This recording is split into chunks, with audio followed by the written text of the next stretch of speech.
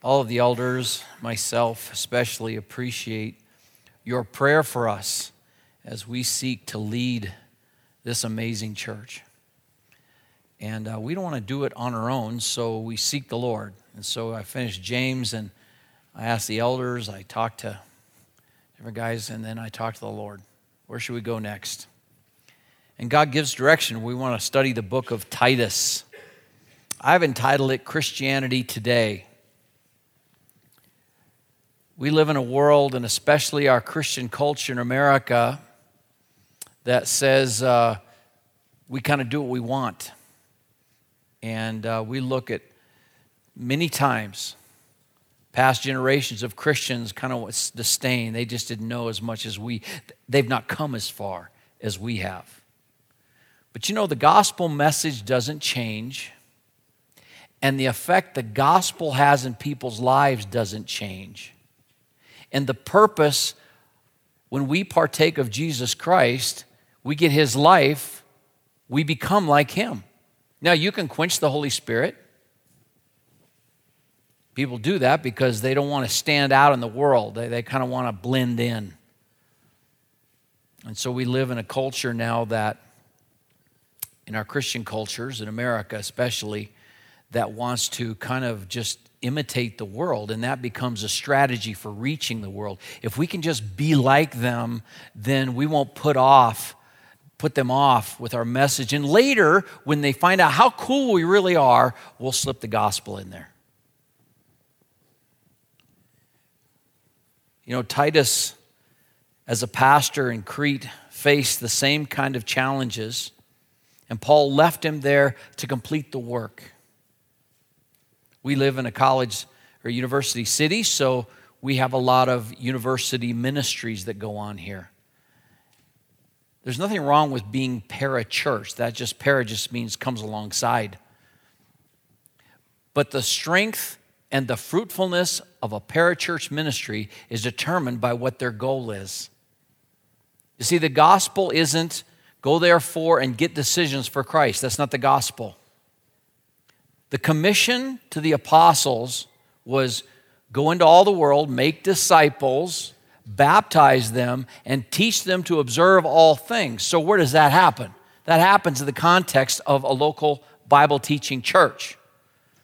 So if you're just getting decisions like a lot of big ministries today, and they put it on the gospel gun, all kinds of notches, look what we've done, look at the decision rate we have, then good for you.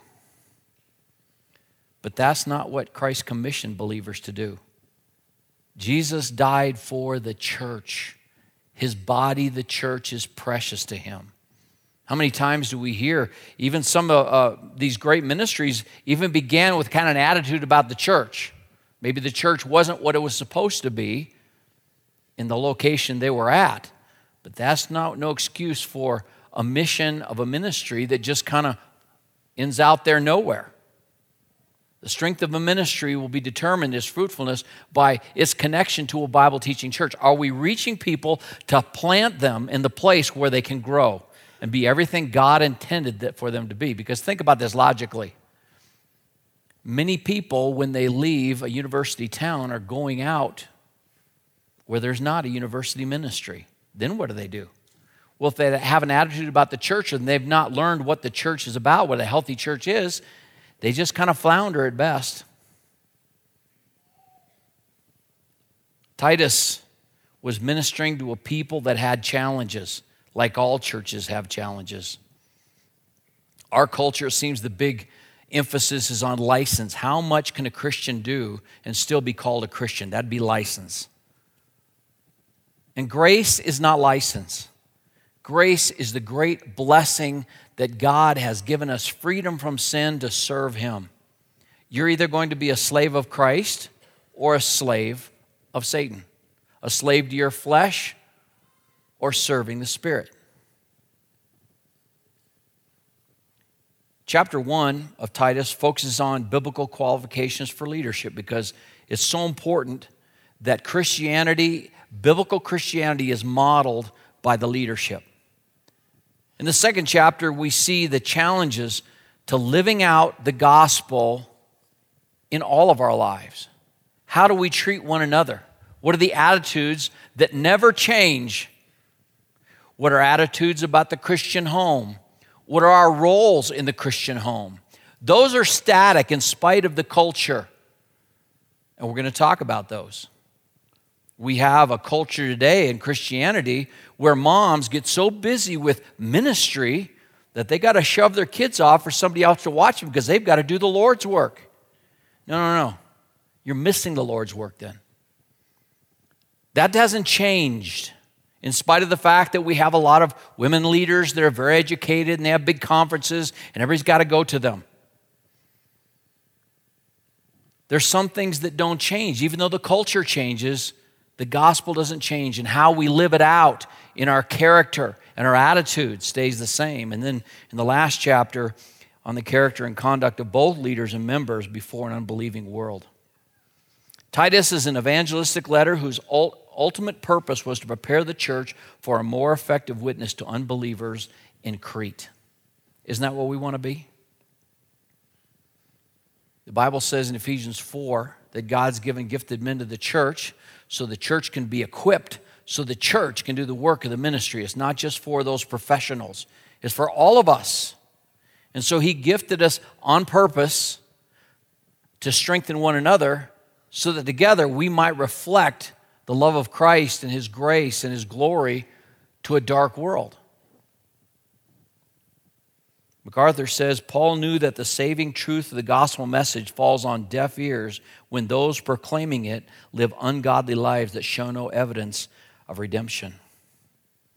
See, the modern American method for evangelism, and I hear it all the time, is to accommodate, imitate, in order to assimilate the lost into the church.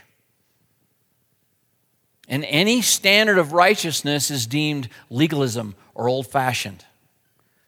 Well, we don't want to just go by tradition. We have to go back to the Word. That is always our standard, the Word of God. Not just because somebody used to do doesn't make it right, because we can get caught in traditions. And they had both of those principles straining in this church. You had the legalism of the Judaizers that came in, and so they wanted to pull them back into legalism. And then you had those teaching license, leading whole houses astray.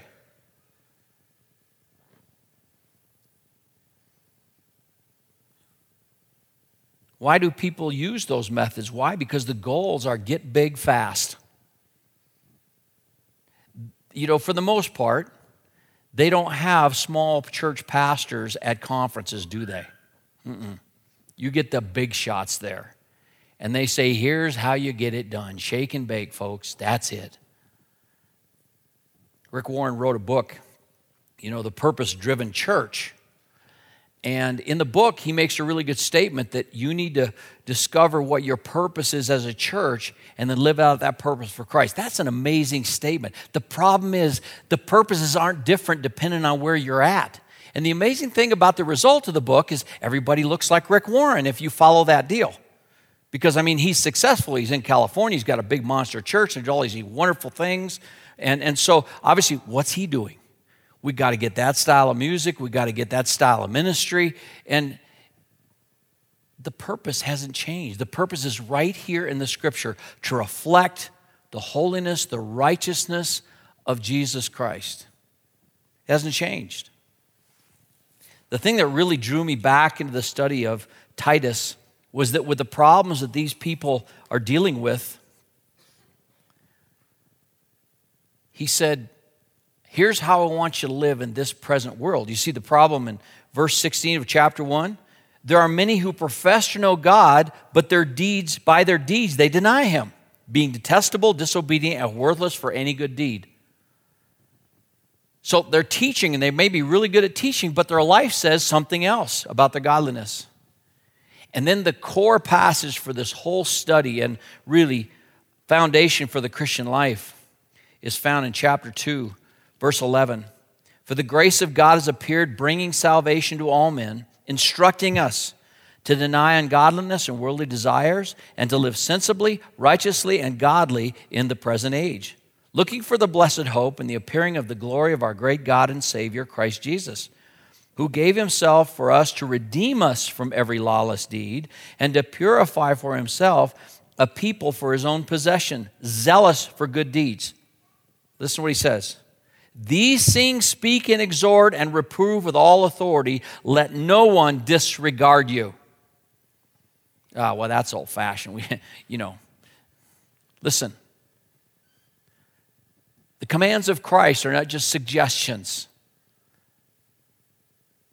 If we belong to him, like Sammy preached last week, if we are in the army of the Lord, then these are commands and they're not options. The first thing that changes in a seeker sense of ministry is the gospel. A lot of people call things the gospel. I remember the Pope was here, the previous Pope was here a few years ago, and I happened to catch it on TV. He was at Yankee Stadium, and he gets up and he says, I'm here to preach the gospel of Christ. I thought, awesome.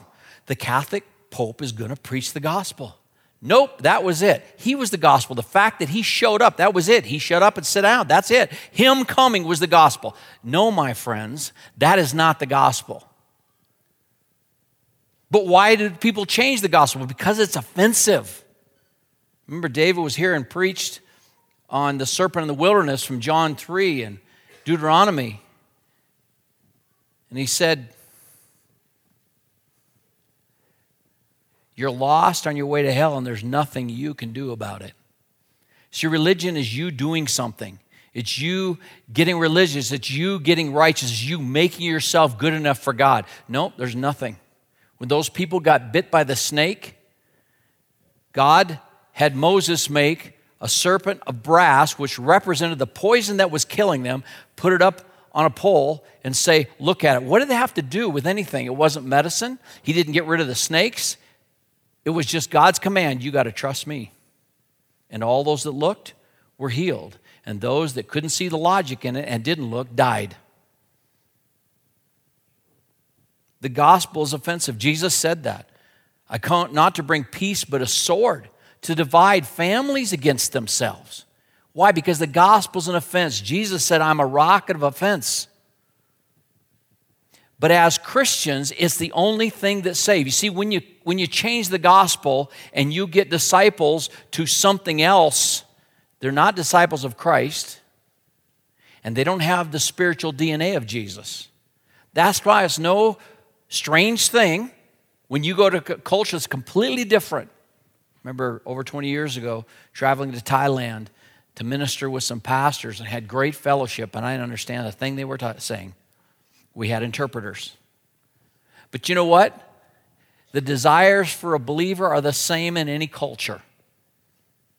Their desire was, how can I be a Christian leader in my home? What does the Bible say about how I treat my wife and my children? I want to be an example so my children grow up to honor the Lord. Those things don't change in the heart of a true believer.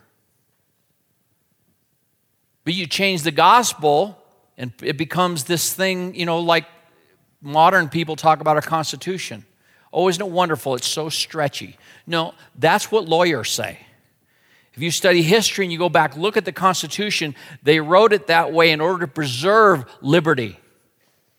We have politicians that come up and say, oh, no, that's old-fashioned. Now they're actually saying that. We need to get rid of the Constitution because that can't fit for our modern day. That's the same thing that happens to the gospel in the modern expanded mind of man.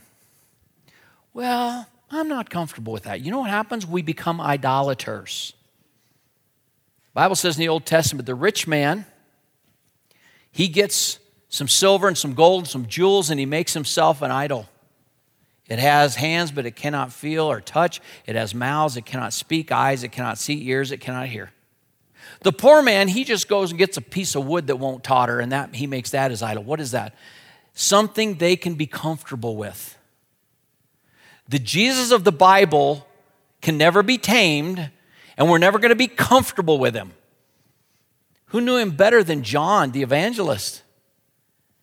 And when he heard his voice in his glorified body in Revelation chapter 1, I'm sure it hit his heart. Hold it. There's something in there that's Jesus. Even though it sounds like a huge waterfall, and yet so clear and piercing, he recognized Jesus. He turned around to get a glimpse of him, and the physical presence of Jesus knocked him flat to his face.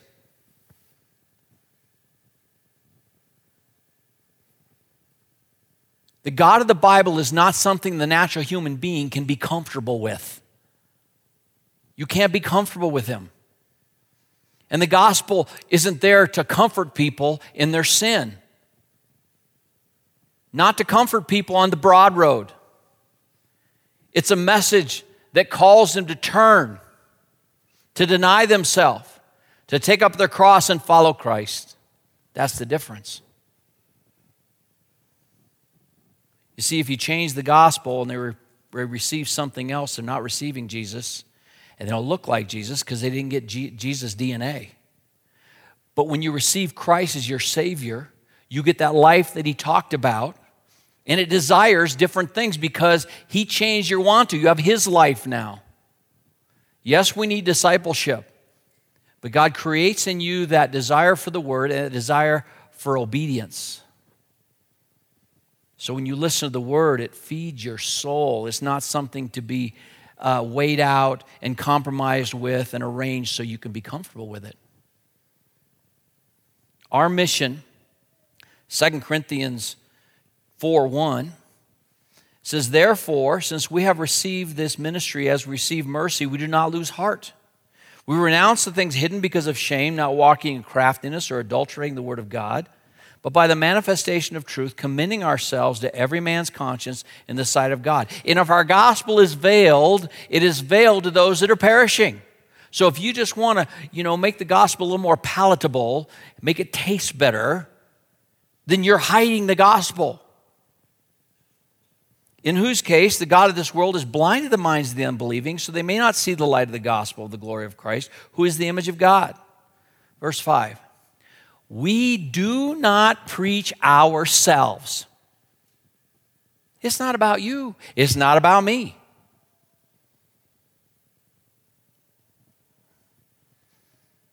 But every time I go to some Christian conference, last couple years ago we were down in Mississippi at the First Baptist Church in Mississippi, great church. But on everybody's mind is, how do we reach millennials? Oh.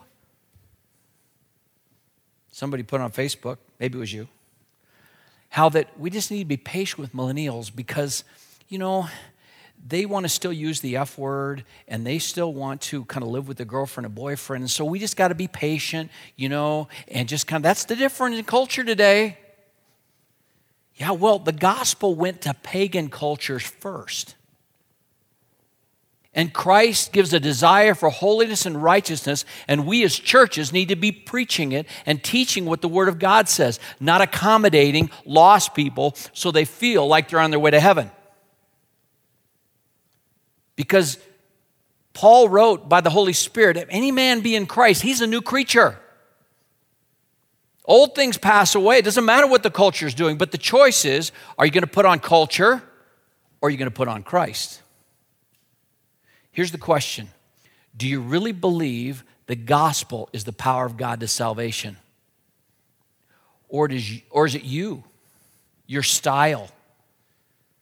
I hear another thing at Christian conferences that people have a cowboy church. And they say, well, these cowboys, they just won't go to church. Right, unless the Holy Spirit tells them to. Well, see, we got to meet in a barn. I'm not against meeting in a barn. God doesn't care what kind of building you meet in. But when you get there, you give them the gospel. Because if you give them the gospel and they really get saved, they're going to want to be a part of the church, not that wannabe thing. Now, we have an urban ministry, and our pastors in that ministry really hesitate to call it cowboy church for what the cowboy church has as a flavor. Maybe it's not cowboy church, maybe it's athletic ministries. I asked a fellow that was up from Colorado. He was there to preach the FCA, and so I thought. It was clear back when David and Aaron and BJ and all those guys were leading the FCA ministry. So I asked him, I said, well, what are you going to preach about tonight? Oh, brother, I'm not going to preach. I'm like, what are you going to do, lie? Oh, no, I'm just going to share. And my son David said, Dad, would you leave him alone? You're scaring him.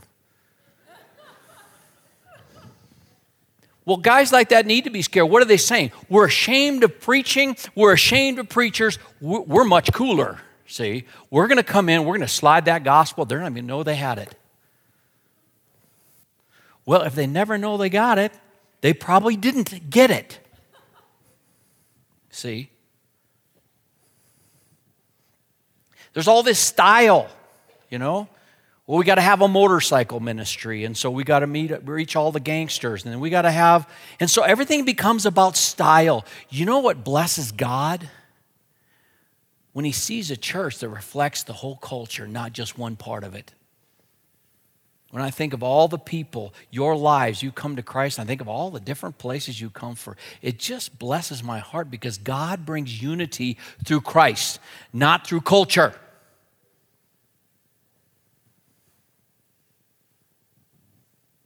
The Great Commission is go make disciples. Disciples of what? Disciples of Christ. 2 Corinthians 3:18, the last verse says, "But we all, with an unveiled face, beholding as in a mirror the glory of the Lord, are being transformed into the same image from glory to glory, just as from the Lord, the Spirit." It hasn't changed. Hasn't changed. And it may be a different culture where people have different clothes they wear.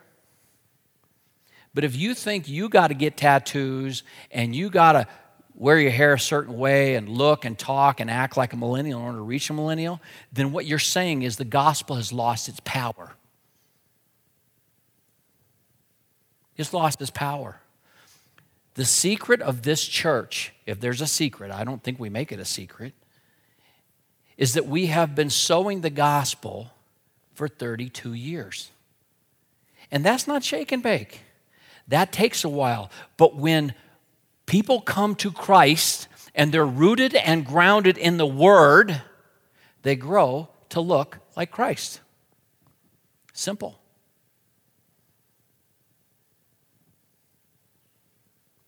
The answer is biblical discipleship. For the grace of God has appeared, and it teaches us to deny ungodliness and worldly lust and to live sensibly, godly, and righteously in this present world. Well, it starts with an attitude. Titus 1:1. I don't know how far we'll get this morning. With understanding your position in Christ. Paul begins and he says, Paul, a slave of God. Now, the scripture here in the English says bondservant. I reread the book by MacArthur this last week called Slave. And he talks about the obliteration of the word servant. He said, I don't know the whole reason for it, the obliteration of the word slave and replacement with servant, but it's a lot more comfortable to think about yourself as a servant of God than a slave of God. And that started a while ago. Because a servant is kind of like the guy that shows up and you pay him, he just like the job, he quits and gets another one. And I think that there is much in Christianity in our modern culture because we have so many opportunities. We live so wealthy in the United States that it's kind of optional. Well, do I want to live the faithful Christian life? You know, do I really want to be a fanatic? David Platt wrote a book called Radical. But see, radical just means faithful. Today, they call anybody that believes in the Constitution of the United States a radical right person. Really? I thought that was just being American. It's what our forefathers and mothers fought and died for, and I think that's what makes us American. So, no, that's radical. And so those that would be dedicated to the Word of God and dedicated to being like Christ are radical. But that's because they don't understand, if they belong to Christ, what their position is. It's being slave. John MacArthur says, the message of the American church, it's about success, health, wealth, prosperity, and the pursuit of happiness. We often hear that God loves people unconditionally and wants them to be all they want to be. He wants to fulfill every desire, hope, and dream. every personal ambition, personal fulfillment, and personal gratification. These all become part of the language of evangelical Christianity and part of what it means to have a personal relationship with Jesus Christ. Instead of teaching the New Testament gospel where sinners are called to submit to Christ, the contemporary message is exactly the opposite. Jesus is not here to fulfill all your wishes. It's the opposite of that. When the Apostle Paul referred to himself as a slave of Christ and a slave of God, his readers knew exactly what he meant. It wasn't any less shocking being that day. They understood, and John goes into all kinds of details in his book, Slave. You should read it. It's a good book. About the difference between American slavery that Abraham Lincoln and the Congress emancipated us from in 1865, and the slavery that went on in the Old Testament times and Greco-Roman times. But the point is, there are things about being a slave, whatever times there are, and that is exclusive ownership. You just belong to one master. Complete submission to that master, singular devotion, total dependence, and personal accountability. The Scottish pastor Alexander Maclaren, a contemporary of Spurgeon, echoed these same truths. The true position then for a man is to be God's slave. Absolute submission, unconditional obedience on the slave's part and on the part of the master, complete ownership, the right of life and death, the right of disposing all goods and chattels, the right of issuing commandments without a reason, the right to expect those commandments shall be swiftly, unhesitatingly, punctiliously, and completely performed. These are things inherent to our relationship with God. That's tough. Now, the blessing about that, think about this. He's the total provider. So if God calls you to do something, He's got to provide for it. When you follow the Lord, to us, sometimes it seems like, wow, I really am convinced this is what God's calling me to, but what a risk. No, it's not. You belong to the God of glory. And He owns the cattle on 1,000 hills. He owns the wealth in every mine. And if He's called you to it, He will perform it. Faithful is He that calls, He will also bring it to pass. A slave of Christ. So it's not your message to fix and adjust. You're just an ambassador. You're just a servant carrying the instructions to who God told you to carry them to.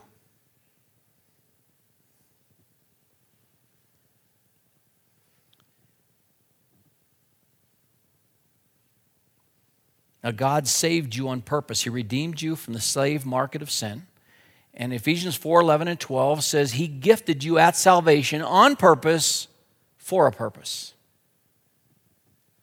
It's amazing to me that most Christians in American churches have no idea what their spiritual gift is. Like God's trying to hide it from them.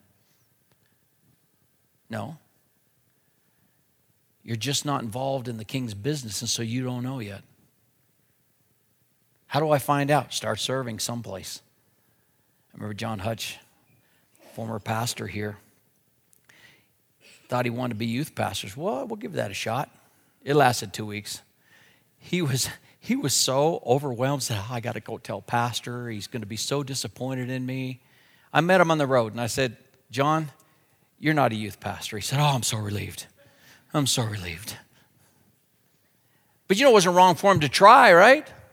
He got out there, and he liked playing with the kids more than he liked leading with them. That he's just too much fun, But an amazing Bible teacher. What is your giftedness? How do you find out? Go ask God. So we studied in James. If you lack wisdom, you don't know what your giftedness is, go ask God. Get into fellowship. If you're involved in a small group, it won't be too long before somebody says, man, this is what your giftedness is. This is what you do. Among other gifts, one of our guys, Matt Lenning, hadn't been saved for very long at all. And I'm telling you, if somebody was hurt, he was there. There was no question. He didn't call up and say, hey, can I help? He was just there. Gift of mercy. He has a gift of serving. If you're faithful, God's going to let you know But that giftedness was for a purpose. Paul said, not only was he a slave of God. Now, he said it that way because of the Jewish contingent in the churches there at Crete, because they like to discount Paul as an apostle and say, well, they go back to the Old Testament. The servants of God, the slaves of God, Moses, Abraham. He said, no, I'm just like them. I'm bringing God's message for you. These are instructions. He said, as a slave of God, God had appointed him to be an apostle. He had an official standing with God. He wasn't making up a new message. He didn't have authority to do his own thing. As a slave of God, he was there to communicate in his call, in his giftedness, what God had called him to communicate. He was an apostle of Jesus Christ. That gave him the official authority to what he said needed to go in the church. Just like what Moses said in the Old Testament went in the Old Testament for those under his authority. Thirdly, it's understanding your life purpose. What is our life purpose? He said, for those that are chosen. Those that are chosen.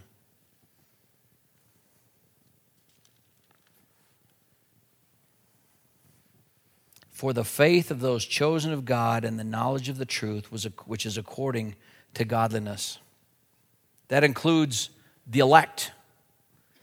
Those that are already saved and those that haven't come to faith yet.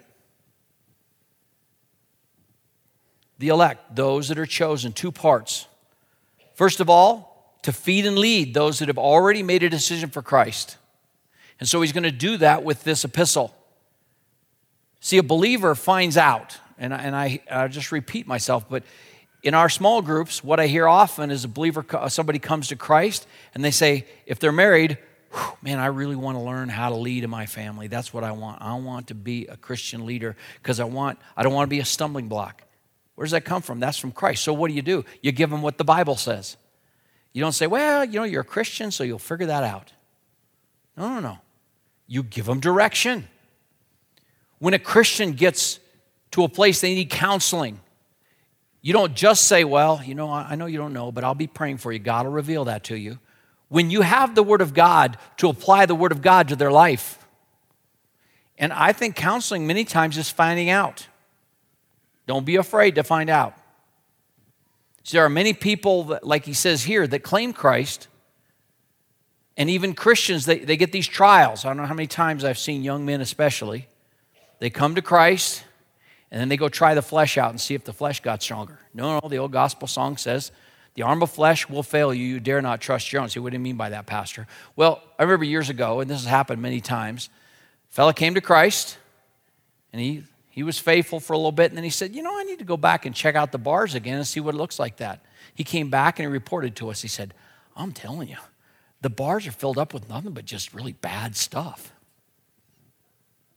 Yeah, that's what was filled up before. You just didn't see it because you were part of it. Now you're so don't go there. How many guys said, they've trusted Christ, they really have, and Satan comes along with an attractive temptation, and they fall into it, and they think, oh no, I must not be saved. Look at the sin. Listen, a Christian can get into about any sin a worldly person can get into. But I ask them then, so how do you feel about that? No, man, I feel awful. I've let the Lord down. Good. That's what you should feel. It's called conviction. Here's the answer. He didn't say feel guilty for 6 months. Confess your sin. Identify that your sin is sin, and God will cleanse you from all unrighteousness. He'll forgive you. He'll cleanse you. That's the Christian life. Always confessing our sins. That's what it's all about.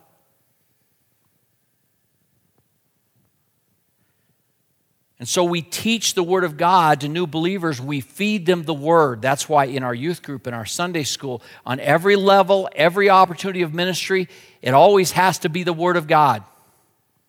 See, if you don't believe the gospel's powerful, if you believe you got to kind of cajole and kind of keep people in the faith, you're going to be a nervous wreck. I think counseling, like I began to say, is finding out. Somebody's having trouble, you'll give them the Word of God. Well, they may not feel so good about that. That's true. The gospel's strong medicine sometimes. Sometimes the remedy is tough. But you'll find out. Because Jesus said about those that really weren't saved, they grew up among the stones and the rocks. At first they spring up because there's a little dew, a little moisture there, but then the sun comes out. And he explained it. He says they go away because they're offended by the word. So you bring the word into a counseling situation. Is there a desire for obedience? You can kind of leave them with the word. Here it is. Here's what you're supposed to do. Memorize it if necessary. But this is what God calls you to, obedience. But if they say, oh no, let's meet again. You just make me feel better about I'm going to be okay. And you do that for a while, you may be dealing with an unregenerate soul.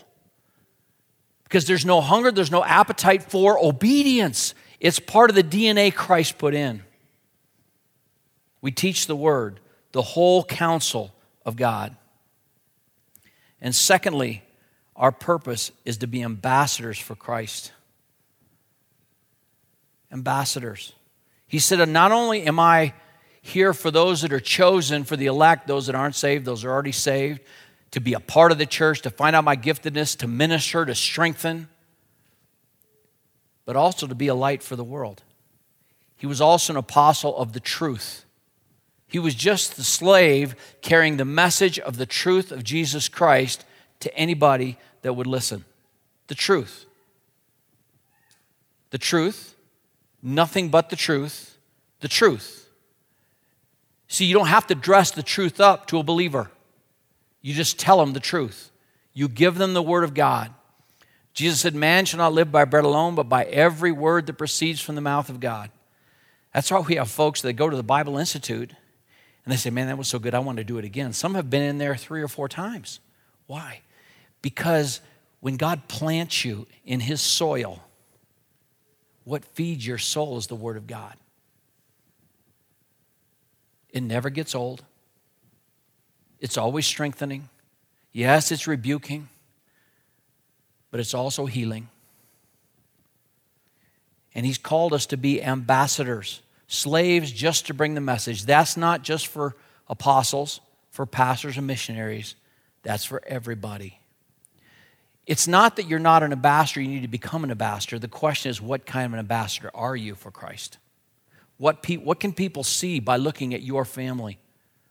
He's going to talk about the family because the Holy Spirit's going to give Paul some information again. He said, if you want your family to be what God intended it to be, a reflection of Christ's love for the world, then it needs to look like this. And this is what husbands do, and this is what wives do.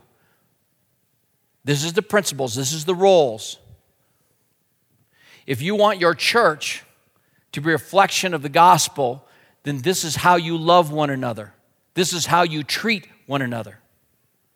It's not about just having the perfect doctrinal statement, but how do you carry that out? Are you loving?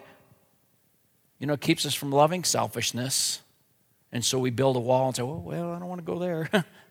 I think I'll minister someday to people way out there. Somebody can but listen, if you can't love here, in your own culture, in a church, you're not going to love out there. That's a pipe dream. Ambassadors for Christ. Matthew 5:14 says, you're the light of the world. A city set on the hill cannot be hidden. Nor does anyone give light light a lamp and put it under a basket, but on the lampstand it gives light to all that are in the house. So let your light shine before men, that they may see your good works and glorify your Father. Why? Because your life cannot be explained by you. Can't be explained just by you. That's why we love testimonies. You see, you find a faker in the church, and he doesn't want to talk about the way he used to be, and it's sketchy about his, he might learn some religious words, and then I did this, and I received Jesus, and so here I am today. But when you first ask him, share your testimony, he's like, what? No, share your story. How'd you come to Christ? I just kind of grew up this way. No, you didn't. Nobody is assimilated by osmosis into the church by parents, by religion, by man. Jesus said, you must be born again. A Pharisee, he wants to make sure he doesn't talk much about the way he used to be. But see, true believers understand they can be transparent because their righteousness is not their own. See, on my own, We'd still be, like we sing in the song, a rebel running from God. But Jesus came in, and Jesus changed everything. He changed the way I treat my family, the way I treat my spouse, the way I love people that are not the same as I am.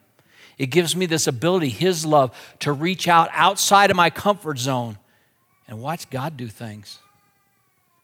He said, if the salt, because we're salt of the world, if it loses its saltiness, it's not good for anything. If you're not light and you're not salt, then what kind of an ambassador are you? How many times I've heard from people, the first time I heard the gospel, it's like it kind of ticked me off. Well, that's what the gospel does. It says you're not okay and there's nothing you can do about it. People don't like that message. They don't like that message. One of the doctrines that even Christians, because they have a wrong understanding of, or they don't really look at the whole Bible, is they don't like the doctrine that man is totally lost without any opportunity on his own. Total depravity. They don't like that. Oh, no, let's give them away. Let's get a style they can get into. Let's give them something they like. Tell them a few happy stories, sad stories. Give them to make a prayer, and they'll be good. But that's not the gospel. The gospel, therefore we are ambassadors for Christ, as though God were making appeal through us. We beg you on behalf of Christ, be reconciled to God. He made him to be sin for us who knew no sin, that we might be made the righteousness of God in him. That's the gospel. It's the gospel. Father, we thank you for your great love for us.